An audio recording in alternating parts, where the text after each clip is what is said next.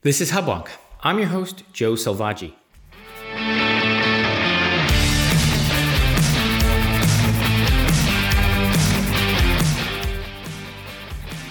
Welcome to Hubwonk, a podcast of Pioneer Institute, a think tank in Boston. Though Boston is famous for the Boston Tea Party and the Boston Red Sox, we've achieved infamy for the costs and delays of the Boston Big Dig, the most expensive highway project in U.S. history. Those who lived through its construction remember the disruption, delays, and detours that left the region disoriented for more than the decade it took to complete. Far from the attention of population distracted by a pandemic, a new transportation project looms on the horizon that could be as disruptive for commuters from the west as the Big Dig was for those from the north and south. Final plans for a $1 billion 6 to 10 year project known as the I90 Allston Multimodal Project are being decided. At the project's core is the narrow strip of Allston bounded by Boston University and the Charles River. Aptly named the Throat, it now accommodates 8 lanes of the Massachusetts Turnpike, 4 commuter rail tracks, 4 lanes of Soldier Field Road, and a recreational path on the river embankment. Stakeholders from the State House, Boston City Hall, Boston University, and various advocacy groups have been hashing out which plan serves the future of Boston commuters best. But commuters with memories of the Big Dig still have one more vital concern. Who is considering the impact of the project on commuters while the project is being built? Are we in for another decade of traffic jams? Or can project managers be required to minimize the effect of our commuters from the west? Here to help answer that question is Jim Aloisi, a Boston-based writer and consultant with a specialty in transportation planning and policy. He served as Massachusetts Secretary of Transportation from 2008 to 2009, was a member of the Board of Massachusetts Port Authority and Massachusetts Turnpike Authority, and wrote the definitive history of the Big Dig in 2004. Joining me from Pioneer Institute is Mary Connaughton, Pioneer's Director of Government Transparency and Director of Finance and Administration. Mary co-authored a Boston Globe opinion piece with Jim Aloisi entitled, "During construction, the Allston Mass Pike project must address commuters' needs." As veteran transportation policy experts, Jim and Mary will discuss how the wisdom gleaned from past projects must inform how best to consider the needs of the commuter during the project. When we return, I'll be joined by Jim Aloisi and Mary Connaughton.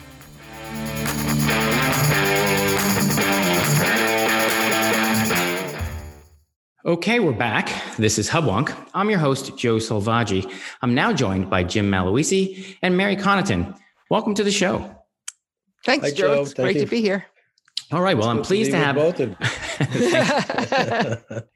Well, I'm pleased to have guests with literally decades of experience with Massachusetts transportation projects. Jim, since you literally wrote the book on the history of the last massive transportation project in the Commonwealth, why don't you go first? Let you start us off. The I90 Allston Multimodal Project, as it's called. What is it? Why do we need it? When will it start? And of course, how long will it last? Well, thanks, Joe. This is a big project, and it's an expensive project, but it's tiny compared to the Big Dig. There's nothing like that. That's a once-in-a-lifetime event. But this is a really important project. This project is significantly focused on a safety issue, which is right now the Turnpike, when it enters Boston, around Allston Landing, where BU is on an elevated structure. And many drivers probably know it deep down inside, but they never really think about it because from the driver perspective, it's seamless. But that elevated structure, like all elevated structures, gets old, it deteriorates, and eventually needs to be replaced. And so that structure, which was built in the early 1960s, has basically is coming up to the end of its useful life and needs to be replaced.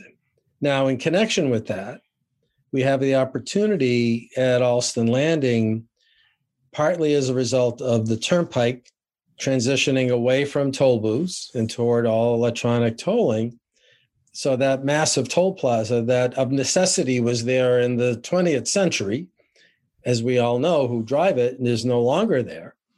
And the combination of needing to replace the viaduct and then having the opportunity to do something at Allston is what's presenting itself. Now, the project We're talking about a project north of probably $1.5 billion.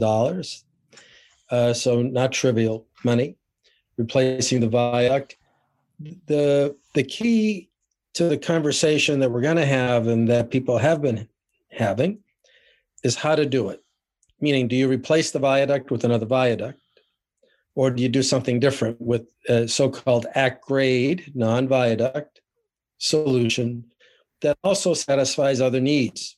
And those other needs that are directly tied into this question of how to rebuild the turnpike include opening up opportunities for people to more safely use the riverbank from a bike and ped perspective, and the opportunity for people coming from the west and going to the west to have better multimodal connections. And so you'll hear us talk about West Station, a new station grounded at Allston Landing that would serve as a multimodal hub for people coming from Framingham, Natick, and all the way from Worcester, and then connecting those people to various destinations in Greater Boston, including jobs-rich Kendall Square through the old Grand Junction line. So, as I've said a mouthful, the project, even though it's sort of, in some people's minds, narrowly focused on the replacement of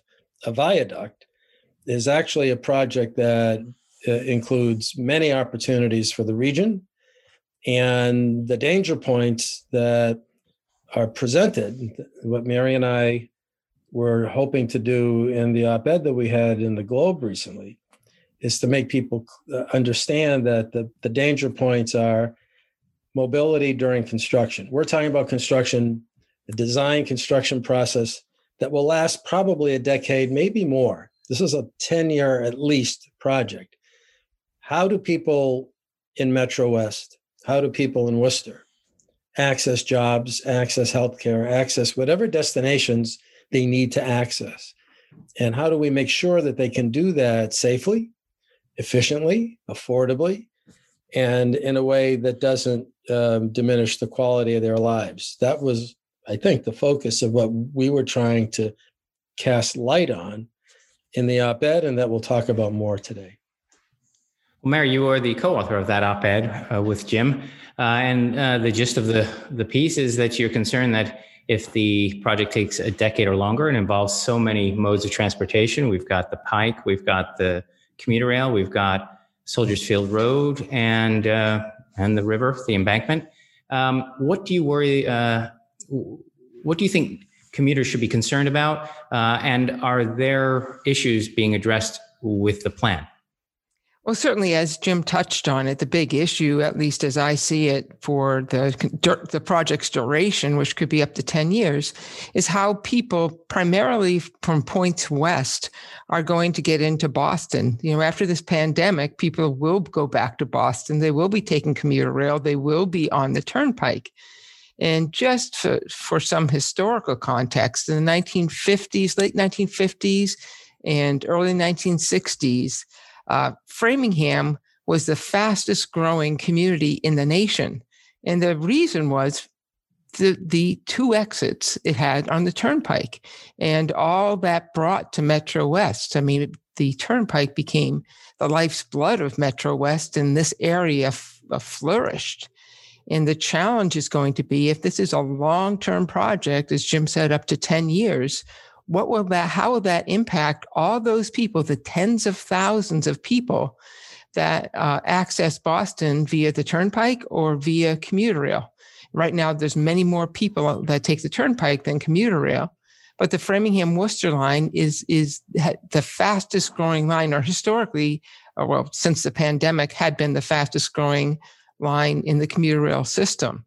And with the work order slowdowns, with lane reductions, and this very scary notion that at some points during the construction, the commuter rail might go down to a single track, depending upon the option they choose. That could be really disruptive. And not only does that impact the people going in and out of the city each day, because just think about what had been an hour and a half commute from points west to Boston already. If there's significant lane reductions or a slowdown in track, down to a single track, that disrupts the lives of so many people, but it also impacts the economy of of regions west of Boston, because so many companies are dependent on getting back and forth to Logan Airport, or that thankfully the Big Dig made a whole lot easier, as Jim has documented in his history of the Big Dig, which I read about twice, which was great. But it's really important that we consider what the impact is going to be on the commuter. And in my mind, that should be at the top of the minds of those that are ultimately deciding on this project. I just wanted to weigh in with something else to build on what Mary said, and that I want to make the fiscal case for the position that Mary and I are taking. If you think about costs, first of all, with respect to the viaduct, and not rebuilding a viaduct, but building an at-grade, over the lifespan of the system, it costs much, much, much more to operate and maintain a viaduct than it does an at-grade highway. Right? You just got to think about the viaduct as a bridge, and then think about all of the additional maintenance and costs associated with that. So just from a pure fiscal perspective, if you can avoid rebuilding a viaduct, you would do it, because it's the least expensive over the life cycle of the asset. Then think about the cost that the state has incurred investing in, I would say wisely, because it happened when I was secretary, investing in buying the Worcester line right of way out to Worcester from CSX, a significant investment. Why would we now deprive people along the Worcester line of the optimal use of that investment for the next decade or more? It doesn't make fiscal sense. So from a fiscal case perspective, we need to be exploiting, in the best sense of the word, and building on the investments we've made, not abandoning them, not making them suboptimal. And partly the reason why it's important to make sure that two tracks are going to be open during all operating hours is to do just that, is to avoid a situation where commuter rail travel has become suboptimal because people just find that the schedules, the frequencies simply don't work to meet their needs. I was surprised in reading your article that, in fact, most, if not all, the plans have some moments whereby the Worcester Rail would be unavailable. One thing, we're not sure of that. I mean, It would make sense, as Jim said. Not only is it cheaper to go all at grade in terms of the life cycle costs of the project, it also can be done, at least some engineers are saying it can be done and maintain two-track service throughout the project's duration. The challenge is that MassDOT has not yet released all the construction phasing plans for the options under consideration. And I think that's a key component, that what they're working on developing a consensus for a particular option for the throat.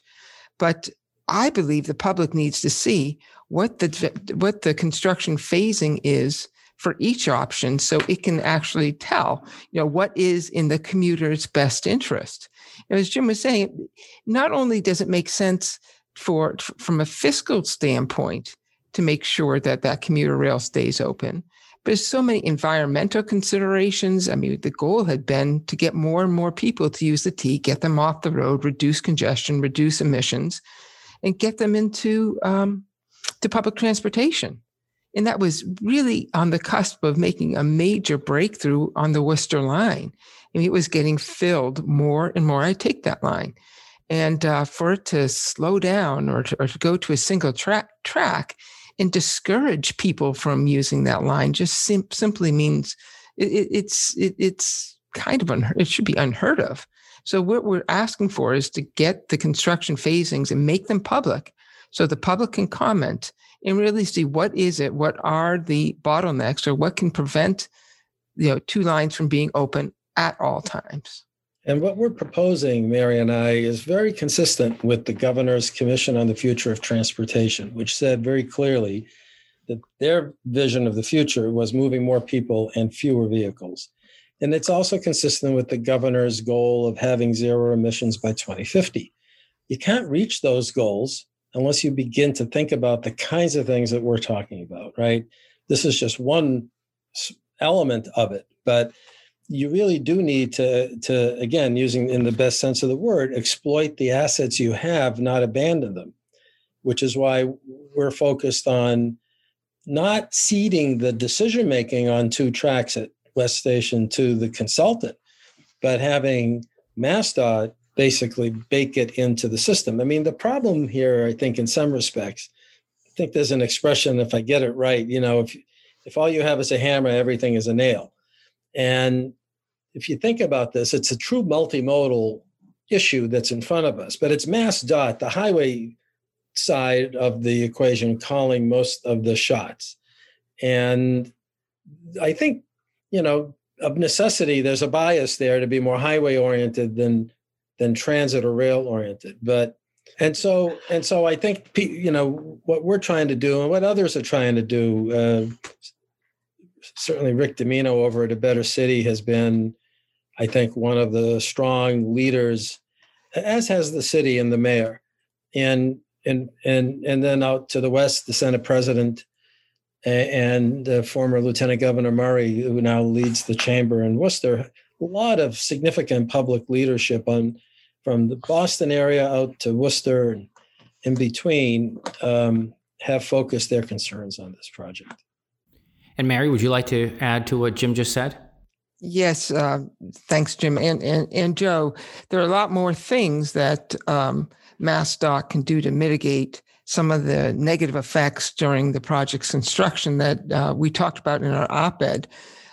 We could have level boarding. Right now, there's a significant dwell time at many stations as people go up and down the stairs to board trains.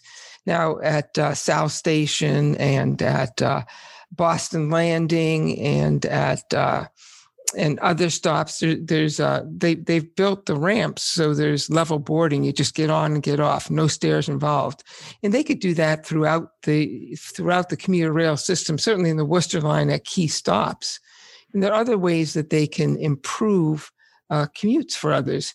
In Framingham and Ashland right now, I mean, we should have more trains, but more trains also means more congestion in areas where they have at-grade crossings, namely Framingham and Ashland.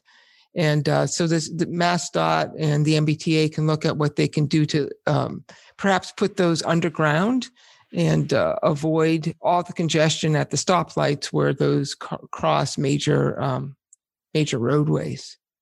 It's a real matter, I think, Mary, of looking at this in some respects as regional equity. We always talk about the word equity, and we always hear people talk about regional equity.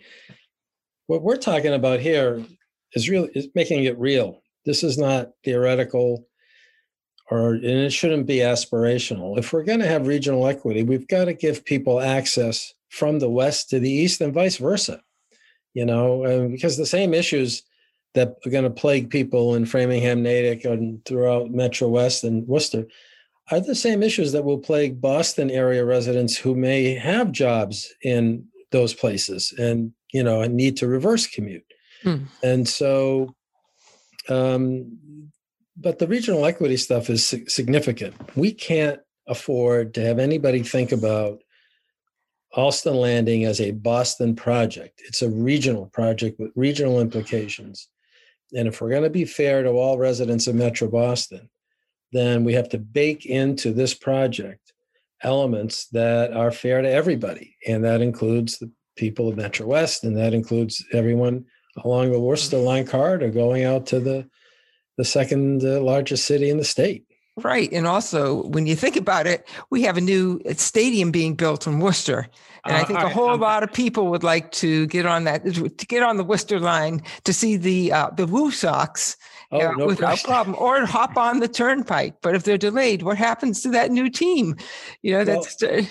I talked to the folks at the Woo Sox and a little while ago, and they were shocked at this because they're not only are they building a 10,000 person stadium there. They're building office and housing within footsteps of Worcester Union Station. So Right. the idea that they're going to open all this up and then for the next decade, they're going to be constrained. I mean, we're not supporting this massive private sector investment. Jim, your point is a good one, that there's a lot of investment already on the table. We don't want to jeopardize the progress we've already made. But I want to take a step back and maybe a more 10,000 feet view of the projects. There are several options on the table, each of which have costs and attending benefits. You haven't said which you prefer, though you have said viaduct is more expensive than at-grade. Do either of you, Jim or Mary, have a strong preference for one plan that's on the table at this time?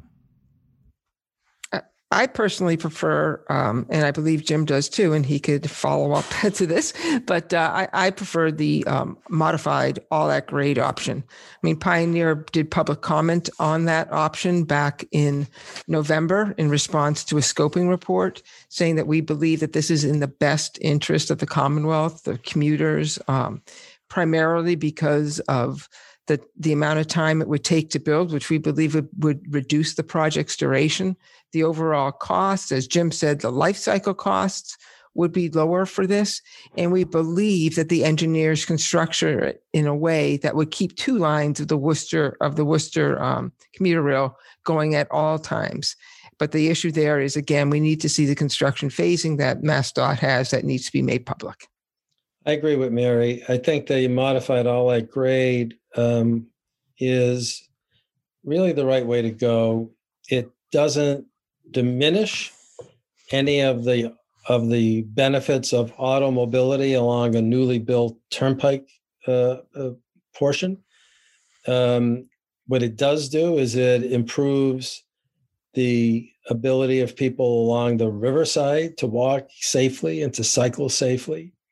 And I think it has some additional benefits in terms of avoiding some of the dangerous S-curves that currently exist as you come up the viaduct. So I think it's a safer solution. I think it's I know it is a less expensive solution over time. And it is the most sustainable solution in that it encourages and enhances these other modes that right now are constrained along the river and sometimes are unsafe. And so the city, I believe, is a strong supporter of this. A Better City is a very strong proponent of this. And I think this solution will hopefully enable people to then focus on issues like West Station and keeping two tracks. Now, the secretary has to make a decision. That decision's got to be supported by a final environmental impact statement. That has to be approved at the federal level. So there's a lot of steps to go, but all of that's supposed to happen, in theory, by the end of the year. We'll see. And then the process of design engineering begins. But as I said earlier, this is a long haul. And if we don't get it right, we'll be spending the next 10 years building something that people will not be happy with. And not just not be happy with, that won't respond to their needs as citizens of the Commonwealth to have access to the key destinations that they need to have access to. And it's not going to respond to the private sector investment that's been happening in Worcester, that's happening in Framingham and Natick, and that depends on a commuter rail system that functions at a reasonably high level of reliability. Those are really the issues at stake here. And just to add on to that, one thing, with the all-at-grade option, we won't be having the same conversation 50 or 60 years from now if it turns out to be a viaduct option. There's a lifespan associated with any bridge, typically between 50, 60 years. We're well over that with many of the bridges right now in the state that are structurally deficient. We've made great strides in working down the number of structurally deficient bridges. But if there's an option to do all at grade, let's save the next generation from having to go through this process again. Now, we like at Hubwonk not to think we're having academic conversations, but real world policy choices that are the legislators who listen to the show or the activist voters who listen to the show. It seems clear that the at-grade option ticks all the boxes, both short-term, intermediate, and long-term. First, tell our listeners who would oppose what seems to be the apparent better choice. And for those who listen to the show and are persuaded by your arguments, what could they do to help advocate for what seems like the better long-term solution? One of the issues with the all at-grade option is that there be some intrusion on the riverbank and maybe perhaps an extent to the Charles River itself. And there are environmental concerns that would like to have no intrusion onto the river. Anytime there's a piling or something put forth over the riverbank, there's additional permitting that's involved, and the permitting can be more onerous than maybe people would like and delay the project or have other issues associated with it. So it's a balance between the Charles River and going with a viaduct option that may or may not impact the river at all. But certainly with the all at-grade options, the Charles River in that area can become beautiful park space. Right now, it's the Paul Dudley White bicycle and pedestrian bridge that needs a home. And if you drive by there on Soldiers Field Road, you see in some areas that the Paul Dudley White bike path is really narrow. It accommodates pedestrians and cyclists going in both directions. And for safety, to improve bicycle travel, it makes sense to widen that. And any intrusion onto the river would involve the Paul Dudley White, something that is very favorable for the environment. So it's getting over that hurdle and understanding that this is an improvement to the Charles River with the all at-grade option. It doesn't take away from the Charles River. It makes it better. I think that's a great way to put it. I think that there are three things I'd like to add to that. The potential intrusion into the river, to have people cycling and walking basically over the river, right? People boat over the river. I don't get what the opposition is to having people using and benefiting from the natural resource. But that's happening at the widest point of the river, not the narrowest, the widest, number one. Number two, this river, it was created because basically, the river was there, but what we enjoy today, what people see today, happened because we human beings intervened and dammed the river at Charlesgate, right? That this is not the natural Charles River. No. And so the idea that somehow we can't have a boardwalk over it with people because of the river, well, maybe we should not dam the river and see what it would look like, and we wouldn't be having the conversation. So let's be honest about what exists and why it exists. It exists because of human intervention, right? The third point, the consequence of keeping an elevated viaduct and reducing tracks to one track, the consequence to emissions regionally, I think over time has more significant negative environmental impacts on more people than a modest intrusion of a bike and ped boardwalk at the widest part of the river. People who claim to care about sustainability got to get real and got to be practical and need to know when to fight and when not to fight. This is not the occasion to fight. This is the occasion to embrace a creative solution that's people-friendly, that's environmental-friendly, and that responds to the historic accuracy of what really is going on there. So you're making even an environmental case for the at-grade choice. Absolutely. So the environmentalists who oppose it are a bit short-sighted and overly focused on change, perhaps not necessarily looking at what the ultimate best outcome will be. Yes, right. As someone who I run the strip every morning. I'm a runner between BU and River Street. For the record, a part of the path under that BU bridge is a boardwalk. Where I think what you're imagining is something akin to that, just along the entire length. nicer and safer. Along that throat area. Yes. That's right. And A Better City has done some remarkably helpful diagrams of what this could look like. And I think if you see the vision that is expressed in the material that they have put out, it's something that I have a hard time seeing people oppose. It's a very positive vision, not an anti-environment vision, but a very strong pro-environment vision. All right, finally, for our listeners, we're getting close to the end of our show. There's a lot of information. I think you, Jim, and Mary have been deep in the weeds with the choices at hand. Where can listeners go to learn? Really, again, we've been talking about a visual concept, something that's in a three-dimensional space, but they're listening on a podcast. Where can they go for pictures and renderings of the choices and learn more about the project in detail? First stop I'd make is A Better City. Go to A Better City. I think it's .org. And Rick Domino and his team have put together really great visuals and a very straightforward explanation of what they're proposing. I believe that what you see there has also basically reflects the city of Boston's point of view. The city probably has material on their website, but I'm more familiar with the ABC website. And of course, on the MassDOT state site, you'll find a lot of basic information about the project and diagrams and that sort of thing. Mary, do you know of other resources? Yes. Also, the Boston Society of Architects has done some drawings in connection with the Charles River Alliance. They've shown like lagoons and potential ways of placing the Paul Dudley White that are very, very appealing. So there's a number of places that you can go for that. And certainly there'll be more presentations, more public presentations. I believe MassDOT is putting on public hearings over the next couple of weeks at various places. So if you go to the MassDOT website, you'll find out more about it. Wonderful.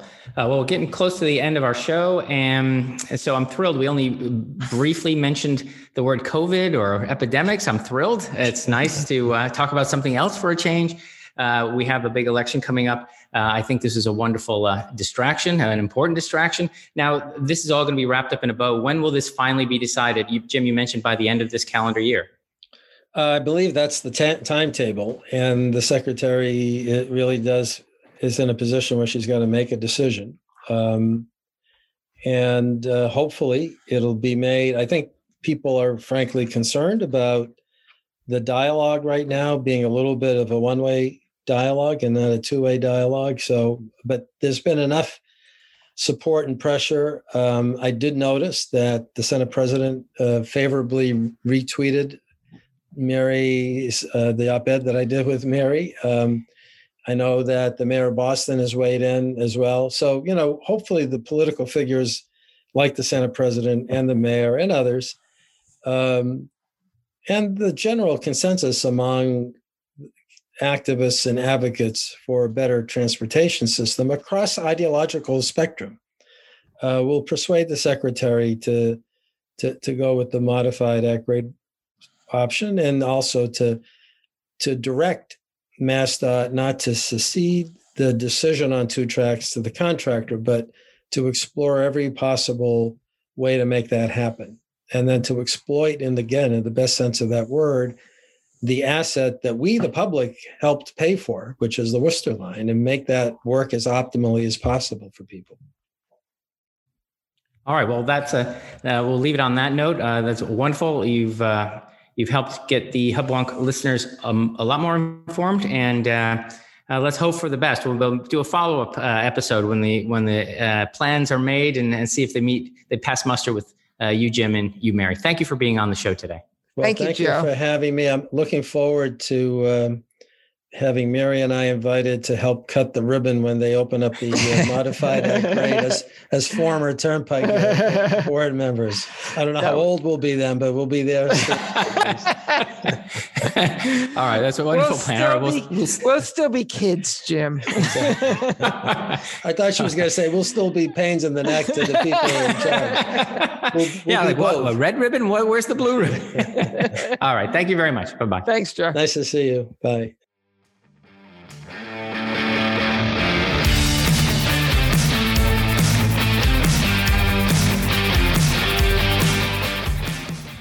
This has been another episode of Hubwonk, a podcast of Pioneer, a think tank in Boston.